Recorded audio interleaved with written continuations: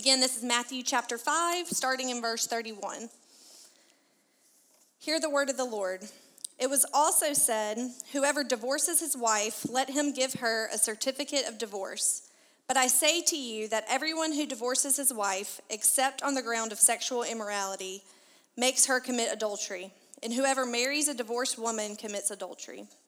Again, you have heard that it was said to those of old, you shall not swear falsely, but shall perform to the Lord what you have sworn. But I say to you, do not take an oath at all, either by heaven, for it is the throne of God, or by the earth, for it is his footstool, or by Jerusalem, for it is the city of the great king. And do not take an oath by your head, for you cannot make one hair white or black. Let what you say be simply yes or no. Anything more than this comes from evil. This is God's word. You may be seated.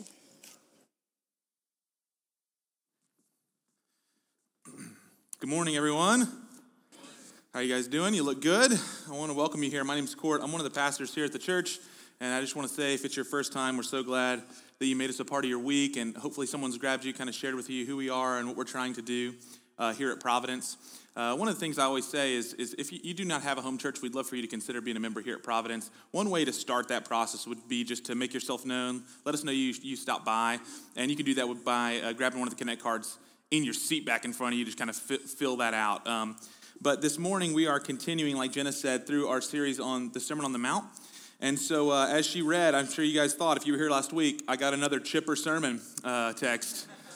It's just really slated up for me here. I'm really rethinking the sermon calendar at this point as I'm starting to go through the ones that, has Kort next to it. So anyway, next time a little more prep, and I'll send Corey up here or Eric, somebody to do these. But this morning I get the topic divorce and oaths I get to talk about. And so we're going to be walking through that. For those of you who haven't been with us, we've been walking through the Sermon on the Mount, and I don't have enough time to kind of recap where we've been, but I would love to encourage you. Some of our resources are online, and you could just jump online and you could check out some of our podcasts, and it can maybe hopefully catch you up.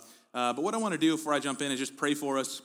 Ask the Holy Spirit to do what I cannot do, and to open up the eyes of our hearts to the truth of God's word. So if you'll bow your heads, let me pray for us. Lord, we confess to you that apart from your help, we would read your word and we'd be lost sometimes. We're grateful that your word speaks plainly, Lord, but the truth is that sin has a way of darkening our abilities to hear and to obey. And so, God, we just ask for your help. And Holy Spirit, we not only ask that you'd help us with understanding, but we ask that you would help us with application, to know what it is that you are after through your word in our hearts, in this time, in this place, and in our specific circumstances, Lord. I pray you would speak to us both corporately as your body, but you would also speak to us individually in all the unique situations that are represented in this room. God, I pray that you would speak gently, but honestly and truthfully to our hearts, and that we would be shaped and molded and changed. And so we love you, Lord, and we entrust ourselves to you, and we ask these things in Christ's name. Amen. So before we get going, one of my favorite things to do, and you guys, if you've been here for any length of time, then you probably have caught this drift even as I preach, but I enjoy the stories of the Bible. I enjoy the narratives of the Bible in so much as they give me a compelling vision, not only for who God is and what his purposes are in the world, but also the Bible and the way that it's constructed in its narrative form. It gives me great confidence that this book is true. When we start from Genesis all the way to Revelation, you get these interconnected stories that seem like they could be disparate parts of a whole. Like they seem like if you read whether the story of Noah or the story of Abraham or the story of Joseph, you kind of cherry pick stories, Gideon, you'd think these are all just feel-good stories that have morals to them. And the sad thing is that many times that's the way they get preached. Like David, and he's going to kill Goliath, so we should be like David, and we should kill the Goliaths in our lives, or, that's kind of how it gets preached. But the story of the Bible is actually very interconnected. There's one grand narrative and grand story, which is God's covenant faithfulness to his people from start to finish, and that it's always aiming to the end. It's always aiming to Jesus and what Jesus has done for us on this side, so we get to the blessing of being on the other side of Christ's entry into the world, his death, burial, resurrection, and ascension, but also that we get to look forward to what Jesus will eventually do. And so when I talk about God's covenant faithfulness, I mean from Adam to Noah to Abraham to Moses to David. And if you're familiar with some of these stories, I think 2 years ago we went Bible in a year. Was it 2 years ago, Corey? We went Bible in a year, and we just kind of tried in 52 different sermons, how can we preach the mega themes of the Bible? It was pretty ambitious, and we probably missed a lot. But nonetheless, we talked through some of these things. And what you see from Genesis to Revelation is God continuing to give a covenant to his people. And his covenant to his people is that he's going to do good to them. He is going to bless them. He's going to multiply them. And then what you get from the people, whether it be the children of Israel post-Abraham or whether it just be mankind with Noah and Adam, what you get is this group of people, that's you and me, that our reciprocity is just terrible. Like the story of us in the Bible is not one of hero type emulation. Like when we read David and the Goliath story, that's typifying Christ. In that story. Actually, if David is the Christ, then where do we stand? We stand as the rest of the children of Israel that's kind of cowering behind him and like not really interested in fighting, but we're like, you get him, David. You know, that's us. And the Bible always kind of carries this forward where we have a God who keeps covenant, and then we have us that continue to struggle with our faithfulness and reciprocity. Now, this idea of covenant actually starts in the book of Genesis, not just with Adam and his covenant with God, but also that when Adam and Eve are created, then God marries them. So like this idea of marriage covenant starts in the book of Genesis. Like that wasn't just an idea that was kind of created by the church. It's not like one day we got together and say, how can we really, do a good job of keeping people from, having multiple different wives and, just kind of going awry. I know what we'll do. We'll make them stick together for the rest of their lives. That was not a church idea. It was God's idea. God brought man and woman together, male and female, into covenant and a covenant relationship. And this covenant relationship was meant to reflect, we get this in Ephesians chapter 5, verse number 32, it's meant to reflect God's covenant faithfulness to his people. So when we consider marriage, we have to consider it in the light of God's covenant faithfulness to a people in a place at a time, and that every single one of us who are married, that's what our marriages are meant to reflect. Now, what I want to do is do a little bit of work there, talk a little bit about marriage, and then we'll kind of jump into the text because we have two different sides of the scripture. We have marriage and then we have oaths, right? So we have Jesus' words about marriage where he goes to the Ten Commandments again and he talks about, hey, you've heard it said, don't commit adultery, but here's what I say to you. And he talks about marriage. Then he goes on and talks about promises. So here's a few things that we know about the Bible and what the Bible says about marriage. So what is marriage about? Number one, and if you're taking notes, you could take these. If not, that's okay too. Oneness. So marriage is about oneness. We know this because it says the two shall become one flesh. So there's supposed to be a union between male and female and that they would be one. There'd be a unitedness. And this would then reflect the covenant relationship between our God and his people. We get this later when Jesus says to his people that just as I and the Father are one, you will be one with me. This idea of having union with Christ, if you've ever thought about this, having union with Christ is reflected in the marriage covenant with the union of husband and wife. Now, why is that important? Well, it's important because if we say that we are one with Jesus, wherever he is, there we will be, it's there that the very center of the gospel resides. So that when one day we stand before God to be judged for our works, we are not judged on the basis of what we have done, but we're instead hidden in the ark like Noah ran to the ark. We are hidden in Christ, in union with him, and therefore when God looks at us, he sees perfect righteousness because we're in Christ. And the reflection is marriage, that there's a union between the two. You can't tell the difference between the two, right? Now, you can go on and kind of parse that out and start talking more about the Trinity, right? So Father, Son, Spirit, and how they're three but one. So like you and your wife aren't literally one, like you're not Siamese twins, Like in being, you're not one, but right, in essence you are. And so we can kind of parse that out some more. But nonetheless, marriage is meant to reflect that oneness. Secondarily, it's complementary. So it's male and female that were conjoined together.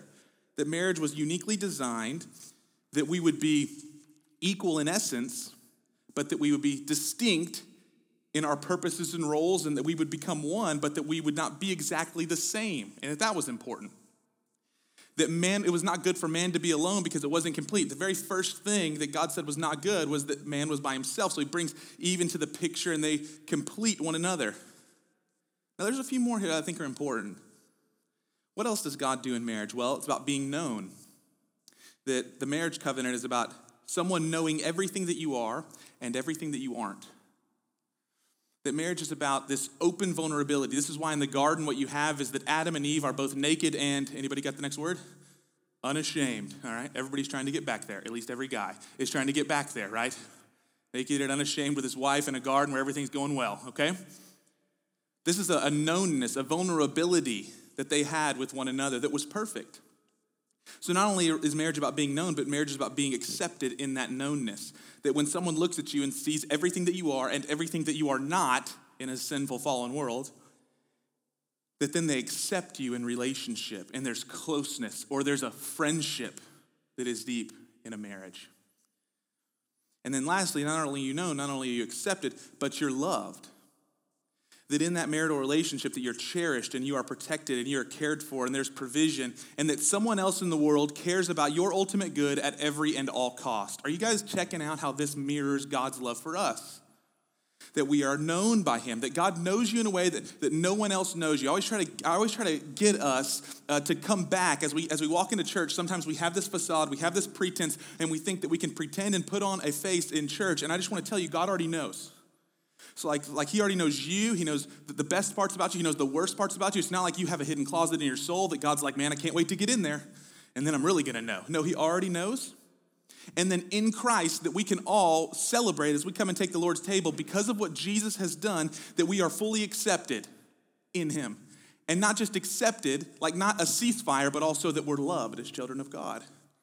And that's what our marriages are meant to display. That's what our marriages are meant to reflect. And then lastly, and this is what Jesus is going to get at here, is that there's a promise that comes with that covenant. And that promise is, right, we stand up here, and what do we say? We hold hands. Or I've done 20-something weddings, I think, in like 2 years. There was a time where everybody was getting married, and everybody was like, hey, will you do our wedding? I'm like, sure. And it was just like a small part-time job for me. I did it everywhere. We drove all around the state of Texas. I did it all over the place. I've been international doing weddings. It's crazy. So every time we would stand up here, and they'd hold hands and go through the premarital and everything, and that's very fun. And then they make vows to each other. And at the very end, I always do the traditional vows. So I always tell people, I'm okay with writing your own vows, but they're going to be a rendition of the traditional vows, and I'm always going to keep this in there. And it says this, till death do us part.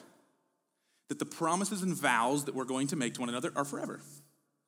We're going to make these vows before God and before others, and that promise is going to be covenantal in its essence. And why is that? Well, because it's meant to reflect the covenantal vows of our God, that even whenever he made his covenant with Adam and sin filled the world, that he continued that covenant with Noah even through a flood. And then even when he told Noah, I'll never flood the earth again, but then the increased corruption with the Tower of Babel and all sorts of mess, he still keeps his covenant with Abraham. And then through Abraham and Isaac and Jacob, there's continual sin, and people are leaving the covenant and running away from God, and he still keeps his covenant with Moses. And then even when he gets the people out of Egypt and into the promised land, they continue to follow false gods. And what does God do? He keeps his covenant with David, and then he continues to keep his covenant over and over and over again, and then he fulfills his covenant with Jesus. And this is our God. So when we talk about marriage, we talk about this promise that continues. Now, if you have read your Bible, and there's a section of your Bible called the prophets, right? You get the major and the minor prophets. This is where most of us in our Bible reading plans, we get a little hung up. Anybody else? If you didn't get hung up in Leviticus, you're probably going to get hung up here, all right?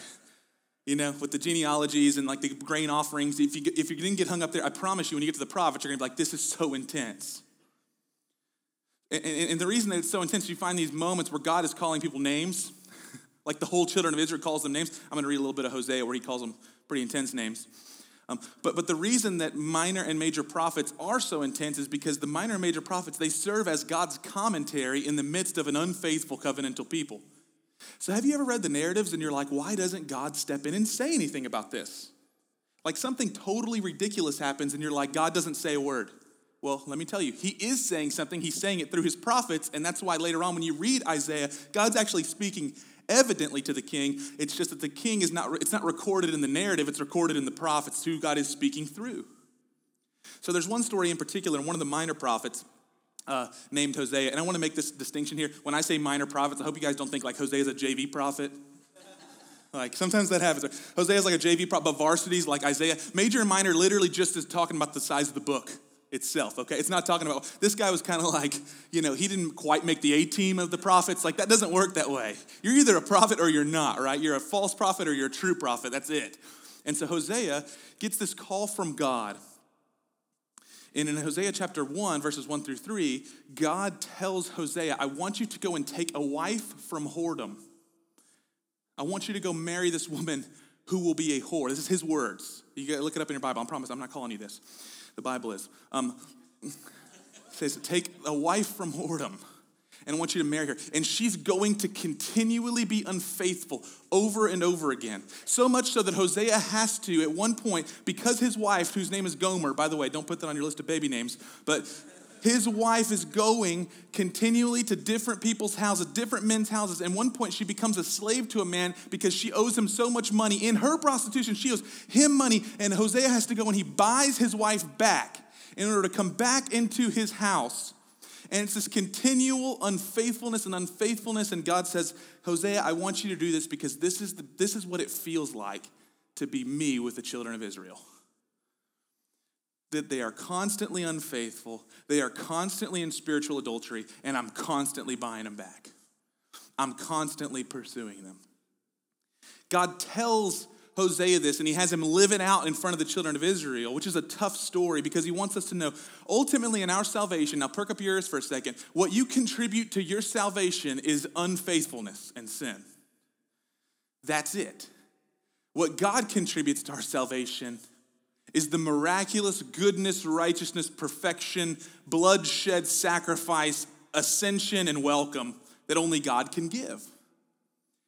And so this idea of covenant faithfulness in the Bible points at us and calls us covenant breakers, but it points to God and says not only will he keep the covenant, but he'll keep the covenant over and over and over because he loves us.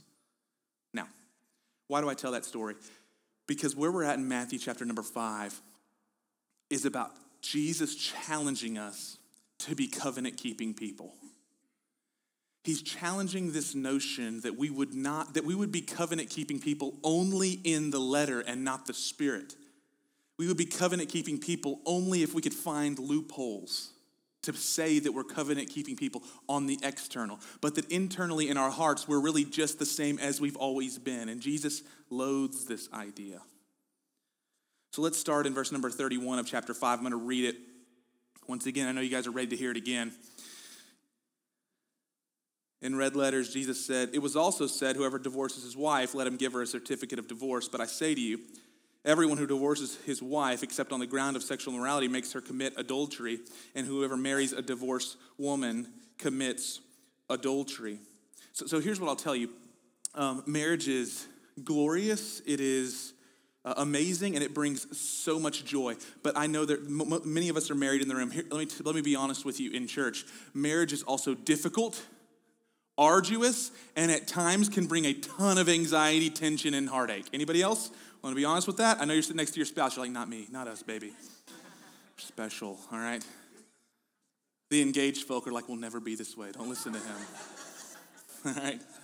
Listen, my wife's here. She's somewhere around here. She's leading today, so she's probably chasing our toddler around or maybe doing something else. But I'll just say, and she would amen me, there are times where what you love about me, my wife just doesn't really like about me. So like you guys are like, I love that he's so quick-witted and funny. Do you think that goes well in my house? Right? My wife's like, you know what I love about Kort? I love the fact that he's a good arguer. No. Like every time he's got a quick response back. It's why I married him. It doesn't work like that. Like there were times in the earliest stages of our marriage that the very things that actually make me seem very winsome and exciting to be around to people who don't know me at the depth of marriage level actually threaten to break the very fabric of my relationship with my wife. Because the things that seem great for like 30 minutes, think about it for 30 years. It's like, some of you are like, no, dude, I don't even like hanging out with you for 30 minutes. Well, think about my wife. Think about how bad it is for her. Because here's the thing, as glorious as the picture that I gave you about marriage is, and it's true, there's another truth, and that is that we are fallen, broken sinners, and that we're trying to basically take two lives becoming one. I would say if Proverbs says iron sharpens iron, so one brother sharpens another. First of all, think about the violence of sharpening iron against each other. Then think about fusing two metals together. That's marriage, right? That's violent and difficult. And many times we bite back, not many times, every time your soul bites back against laying yourself down for the good of another when you feel like you're being trampled over. Because here's what I know about you without knowing you, is that no one had to teach you to protect yourself and be self-exalting. You just were born that way. But Jesus has to come in and do a great work on the heart to make us selfless. He's got to do a supernatural work on the heart to make us love someone more than we love ourselves. Which is why when Paul encourages us men to love our wives as Christ loved the church, he says, listen, no one hates his own body but nourishes and cherishes it. That was his assumption. And I think it's a good one. Paul knew that you love yourself. And he said, listen, if what God said about marriage is true, that we're really one, then when you hate yourself, or when you hate your wife, you're really hating yourself. Marriage is difficult at times. And in this time, particularly, what you find in Jesus' time is the Pharisees are having interactions with the children of Israel about the law of Moses in relation to the Ten Commandments call of adultery. Now, what you need to know about both Moses' time and Jesus' time that's different from our time is that women were not afforded the dignity and respect that they were entitled according to the Imago Dei, according to God's truth. And that for thousands of years that was true. So in Moses' time and in Jesus' time, women were marginalized and mistreated in this culture. And so Jesus is aiming this at the men, and here's why. Because women had no right to divorce. It was only the man's decision. A man could put away his wife. You ever thought about that in the book of Matthew where it says Joseph was going to put away his wife privately? Like, there was no question that Mary could even consider putting away Joseph. That just wasn't a thing at the time. Joseph was going to put away his wife because she was pregnant with a child from the Holy Spirit, and he thought potentially she cheated. And in this culture, that's the only way that it worked. So think about and put yourself, frame the law of God in the middle of a pagan culture coming out of Egypt, where sexuality is rampant in the most unhealthy of ways. You got to think Sodom and Gomorrah time. Okay, you got to think that there is a lot of sexual promiscuity that is happening. And really, the children of Israel will be the first ones who have a law around this kind of union of marriage. And God steps in, and in the midst of a culture that is basically just allowing men to have free reign over many different women, God says, no, you're going to have one covenant spouse, and if you step outside of that, you will commit adultery. Now, having said that, what the Pharisees were talking with the children of Israel about in Jesus' time is that there's a law with Moses that a man could give a certificate of divorce to his wife. That if she was ritualistically unclean in some way, now it doesn't even talk about sexual immorality because the law had said if anyone is sexually immoral, they just be stoned. So you can handle that, right, in the law. This was talking about uncleanness, that if there were uncleanness, you could write a script of divorce, you could hand it to your wife, and then you freed her from ever having worry about committing adultery in the future, but you also freed yourself. Okay? And this was the provision that was set in the law that Jesus will later say that God put there because of the hardness of man's heart. Now, these men are basically in the time of Jesus and the Pharisees. These men are coming and they are basically divorcing their wife for anything they could come up with, and they're just titling it uncleanness. We know this because in a moment in the Gospels, there's a man who comes up to Jesus and says, is there any way that we can rightly divorce our wives? Now, could you think about that question in church? Think about in your home group, if a guy raises his hand, hey, is there any way we could righteously divorce our spouses, say? And his wife's sitting right next to him. How does that go? All right? Anything, any advice you have on divorcing without being under God's judgment? Q&A time. Jesus attacks the hardness of his heart here and says, the reason that Moses had given that permission is because of hardness of heart. But what happens here in the time of the Sermon on the Mount is these men are basically saying, I'm tired of my wife. I'm tired of living in difficulty. I'm trying to do this thing that God had set out as beautiful because it's hard. And so now what I'm going to do is I'm going to call her ritualistically unclean. I'm going to write a certificate of divorce. I'm going to give it to her, and I'm going to try over again. And if that doesn't work out, I'll do it again. And if that doesn't work out, I'll do it again. Because ultimately, I'm keeping the law, right? I'm just writing my script of divorce and calling it uncleanness for her. And so they were technically law keepers. And the Pharisees were like, listen, as long as you do the script of the law, it's okay. And Jesus hated this. Why would Jesus hate this so much? Well, remember what we said earlier about God's original intent of marriage and how it was meant to reflect his love? Let me tell you something. Does that reflect the covenant love of God? No. Of course not. And so what was originally intended from Israel, they had basically found a loophole around and said, hey, we can still be law keepers, be holy, and yet we can do whatever we really want in our own hearts. And you might be like, that's crazy. Why would they do that? Friends, that's what happens all the time. We are living in that culture. I hope you see that. Like there's a literal thing called starter marriages. That's a thing. You can look up articles, starter marriages. It's where you don't even know if you're really ready to be married. So what you'll do is you'll find another person who doesn't know if they're ready, and y'all just try it out, and then in 18 months you'll split and maybe try the real thing. It's a thing. And so when we see, I hope we don't see this through religious lenses, be like, what pagans they were. No, friends, what pagans we are, right? Because this is where our hearts are bent. The Pharisees had signed off on the children of Israel, tossing aside the covenant for any reason they could come up with, and then titling it uncleanness.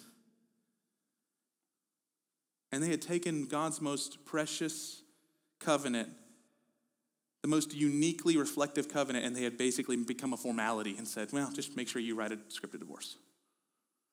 Jesus says, no. Now, then he goes into another diatribe. Now, I think these are connected, and I think that most commentators agree. You might think that Jesus is just kind of going into disparate conversation, but remember, these layer upon each other. What does he go into next? Then he starts talking about promises we make. Now, why are those connected? Because the two most basic and fundamental promises that we make are promises to our God and promises to our spouse, right? And yet we make promises all the time, every day, right? If you have children, you probably have heard your kids, and they've heard it from somewhere, so maybe they heard it from us, but they might be on the playground and be like, I tagged you, you are it. You're like, I'm not it. You didn't tag me. I tagged you, I swear to God. You ever heard of that? And then their mom comes in, I will wash your mouth out with soap, whatever it may be. But you know what I'm saying, right? This idea of promising. I know, I promise, it's true, and we swear to things. This happened also in Jesus' time. And Jesus says, starting in verse 33, again, you've heard it said to those of old that you shall not swear falsely, but you should perform to the Lord what you've sworn. But I say to you, don't take an oath at all, either by heaven, for it's the throne of God, or by the earth, for it's his footstool, or by Jerusalem, for it's the city of the great king. And don't take an oath by your head, for you can't make one hair white or black. Let anything you say or what you say be simply yes or no. Anything more comes from evil. Now, before you guys go right now and you sell your house, sell your car, quit your job, because all those were commitments you made. All right, let's talk about what is Jesus after here, right? What is Jesus saying when he challenges us in the way that we make oaths? Okay, a couple things. First, I think Jesus here is saying, why do we feel the need to swear by all sorts of different places, people, or things as if that's going to bring us credibility? Is it possible that we lack credibility because we're so dishonest and therefore we feel the need to grasp those things? Or another way to say it is I heard one pastor say it like this. If someone tells you that they have to, I swear by my mother's eyes that this is true. If that's true, you most likely don't believe the guy. If he has to say that. Because if he has to swear by his mom's eyeballs, it might be that the guy's sketchy, right? Or let me put it another way. If this person feels like they constantly have to add on credibility by swearing by things, it's possible that you don't trust them for a reason. And maybe it's you don't trust them because of your own issues, but by and large, maybe it's that they're not trustworthy and they got to tack on other things. Jesus says that the people who are his covenant people should be so faithful in their covenant keeping to the main covenants that when they say yes or no, people take it as gospel because they see their life. See, look at this guy's life. I know when he says yes, it means yes. When he says no, it means no. He doesn't have to swear by his grandmammy's grave, right? Okay, that's one. Number two, Jesus says this, and I think this is so important. When we make those kind of promises, what we think is that we're swearing by things that aren't God, and therefore it's okay. It's like, why does your mom want to wash your mouth out with soap? Well, because your mom knows the 10 Commandments about taking the Lord's name in vain, and therefore when you swear to God, she's like, hold your tongue, right? And that's why that happens. So what we do is we swear by a bunch of other things that we see as lesser things, and Jesus says this, don't you know? The way he says it is, why are you swearing by Jerusalem? Who owns Jerusalem? It's a city of a great king. Not David, me. You're swearing by me. Why do you swear by the throne of God? What is God's throne? His. What is his footstool? His. You're swearing by God alone. He's basically saying that everything kicks back up to God anyway, so why do you think by swearing on all these other things that really it kind of lessens the blow in case you lied? Rather than knowing that when you swear by anything, ultimately it kicks back up to being swearing to God. And Jesus challenges us there. And then he says something that I think is so challenging, but really difficult to hear. He says, you can't even control your own hair color. Why are you making such confident assertions? Now, that was true then, and I know some of you are like, haha, I can. All right? Beg to differ there, Jesus. All right, I know, I got you, all right? Here's what I think Jesus, the point that he's making, is that there's not one of us sitting here that couldn't have our entire life changed on the drive home, totally outside of our control.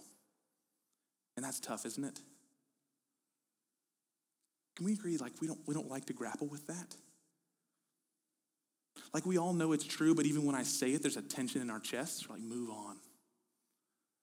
And Jesus aims there with our oaths. He says, why do you think that you are in such control that you can make confident assertions about your future when you don't even control what happens next breath? And all of us, we're rolling through in our head situations and times that's happened to us. Am I right? I know I am. When I was even preparing for the sermon, I'm thinking through the times where there are many things in my life that are completely outside of my control, and it changed the very trajectory of my life. And Jesus challenges us there. So there's a frailty to human life that we don't like to grapple with.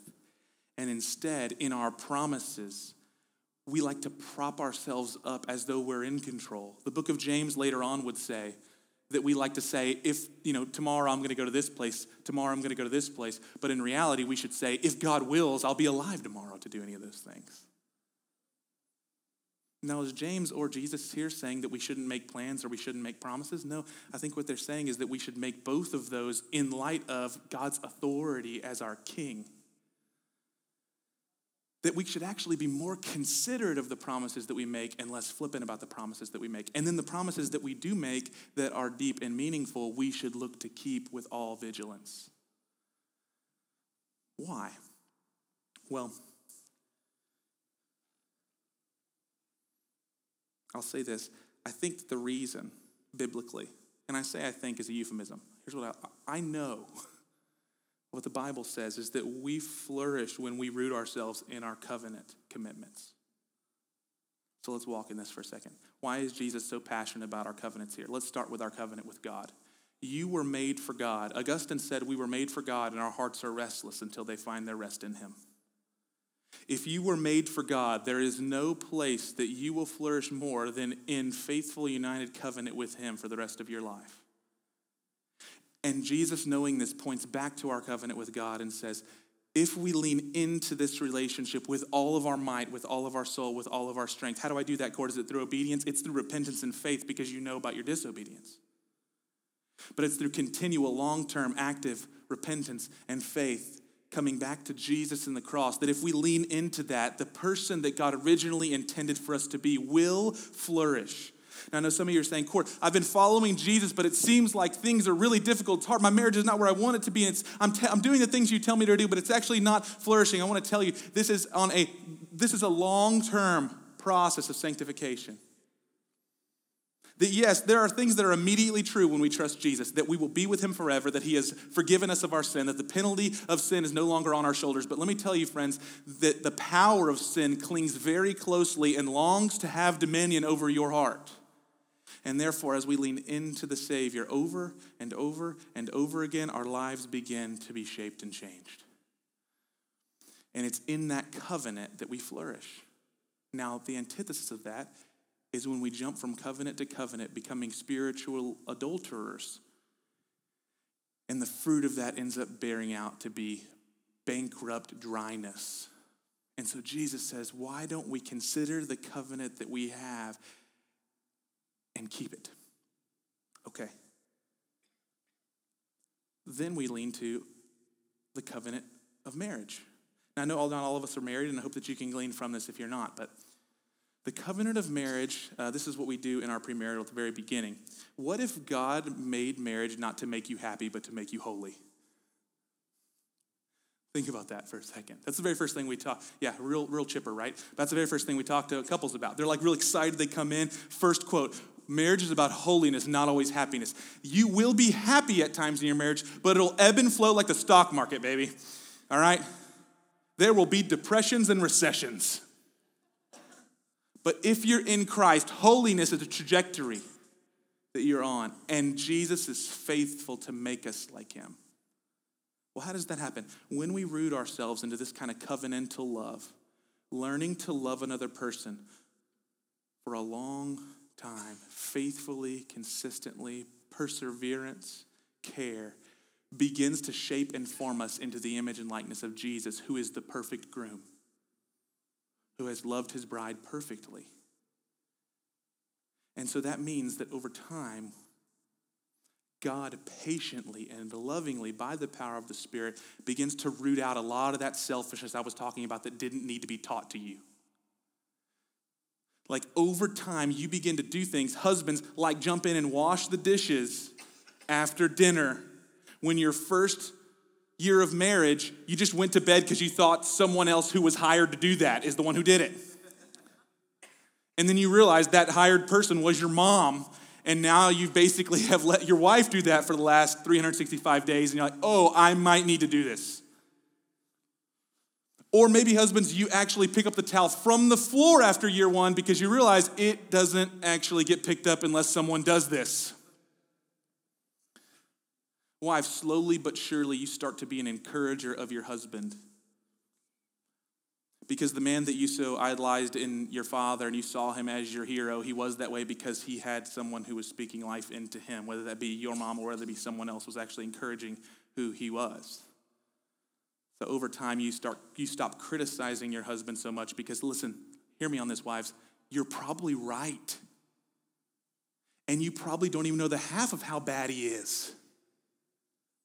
But what he needs most of all is you to speak life and truth into him and who Christ has made him to be, not just privately, but publicly about him.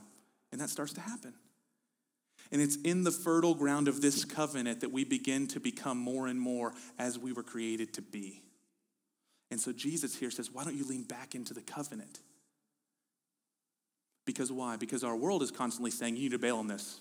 Push the eject button on this. This is not freeing. This is very taxing. You're in slavery in this relationship. She doesn't love you like this one loves you.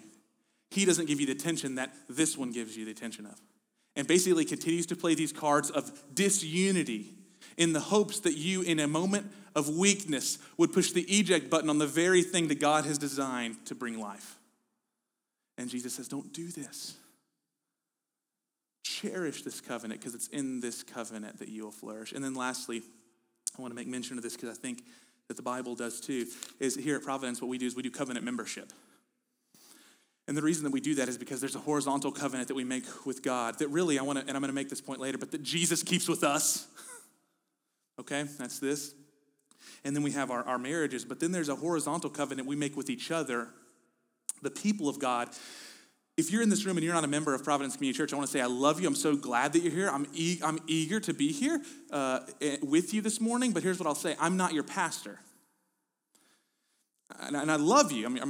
If you're a Christian, I'm a brother in Christ, and I'm preaching the word right now, and obviously you're willing to hear that, but I'm not your pastor, and here's why. Because covenant membership is about us agreeing with one another that I will play a role and you will play a role. We'll be brothers and sisters, but ultimately I'm gonna play a role in shepherding your soul, and that's important for me because Hebrews 13 says that I'm gonna give an account for the souls of those who are under my care, and you know what terrifies me? If that means that everybody I preach to is the one who I have to be worried about. That scares the mess out of me. I'm uninterested. I'm trying to shrink that number, okay? I need to know that I know who it is that I'm responsible for praying for, caring for, loving on, or at least hopefully as an elder team, creating systems of care that we can be faithful in that. But here's what we know about the church if we read the New Testament. It's that God says it's in that covenant community that we will be spurred on into the likeness of Jesus. Because the same things that I just said about marriage, they become true in the covenant community when you begin to belong to a people. And you belong to them in such a way that even when they make you mad, you're not just going to bail on them and go through the ecclesiological buffet and figure out, well, I like worship music here, and I like their home group system here, and I love that my kids get sent off to the third heaven in this children's ministry, and they come back, and they're like, oh my gosh, we were in space, Mom, at church today. Isn't that cool? They're like, awesome. You instead say, I'm going to commit to a group of people because it's more about becoming like Jesus than it is about my ultimate entertainment and comforts. And it's in there that the Lord begins to graciously and slowly do a work on our hearts. Sometimes people say, man, I'm going to leave home group because it's just been difficult, and I'm having problems with some of the people in there. And I would say, whoa, it's just getting started.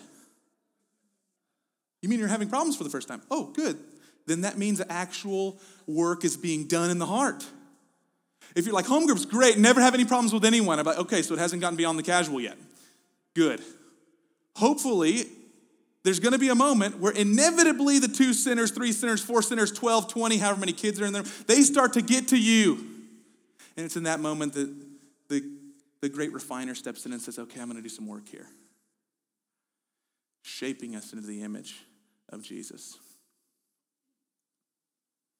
And so this morning I want to encourage you, if you have not trusted Christ yet, that covenant that I was talking about with God, I want to tell you this, that yes, there is an importance for you to say yes to Jesus, but let me tell you, you're saying yes to what Jesus has already done, not yes to what you're going to do from now on. This covenant with Christ is totally and utterly reliant upon who God is. And let me tell you something, friends, it is solid. Who God is, what Jesus has done for us, is an anchor to every human soul because this covenant is on the basis of God's faithfulness and not ours. So I want to encourage you, if you don't know Christ this morning, I pray that you would trust him with your whole self, your whole life. Secondarily, if you are not already involved in a home group, I want to encourage you, lean into covenant community this morning. Lean into covenant community this morning. Find a way that you can get plugged in with some people, because here's what I can promise you. It's not going to be perfect. It's going to be messy. There's going to be odd, awkward moments as you step in and you don't know anybody, and then you're worried about them getting around your kids, and then they start hugging your kid, and you're like, I don't even want to hug you, and all that things are going to be true. But here's what I can promise you is God has always been faithful to what he promises. And what he promises is that in that context is where we're shaped and formed. And it might take some time, but it always happens. And then lastly, I want to encourage you, be honest about your marriage this morning. Like, I know we made some jokes, but if you're struggling in your marriage, don't walk out of here this morning and say, oh yeah, that was good, and I'm going to recommit. I'm going to be stronger in my relationship. No. I want you to be honest with your spouse and say, hey, I don't feel connected. Now, maybe you should do that in the car, not in the foyer, because I don't want an explosion, okay? We don't need coffee on your face, on the floor, we got children. But have that conversation. Periodically, we do programs called STEPS. STEPS is an amazing program that we walk through gospel-centered recovery and redemption for the heart. That's probably going to happen this year at some point, probably the fall.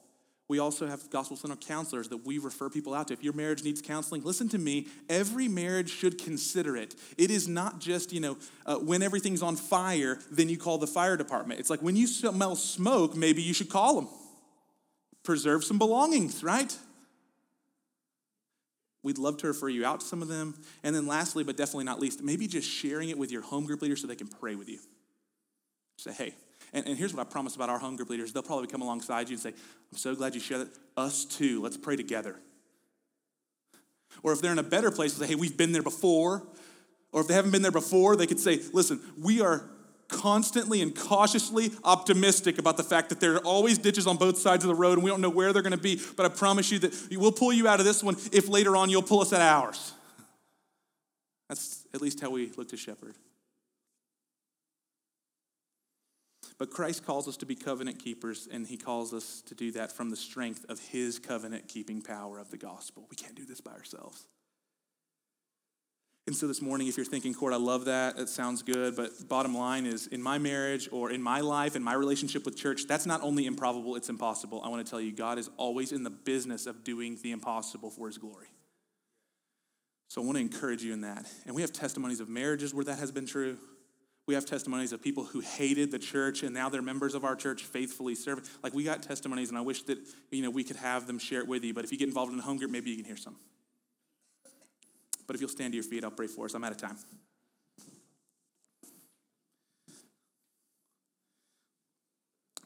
God, here's my prayer. I know myself. I know my tendency to gloss over at times, and so I just pray not only for myself, but for my brothers, my sisters in the room, that we wouldn't just gloss over wherever you're looking to shape us, to form us. And that, my God, that you would do a great work to not turn the screws on us, but to shape and form us, to lovingly lead us like the shepherd that you are. Whether it be marriages, whether it be hurt, pain, sadness, depression, discouragement, spiritual abuse that's been experienced, physical abuse that's been experienced. God, many things we didn't cover. I just pray for your healing hand. And God, as we come and take of the Lord's Supper, I just ask that there'd be healing in that moment too. As we think of our own wounds, Lord, we would look back and we would reckon back to your scars on your hands for us. When we think of our own tears, we would think of your blood that was shed to wipe them away eventually. And that, Lord, we'd lean into your loving and kind and gentle hand. Bless us, God, we ask in Jesus' name. Amen.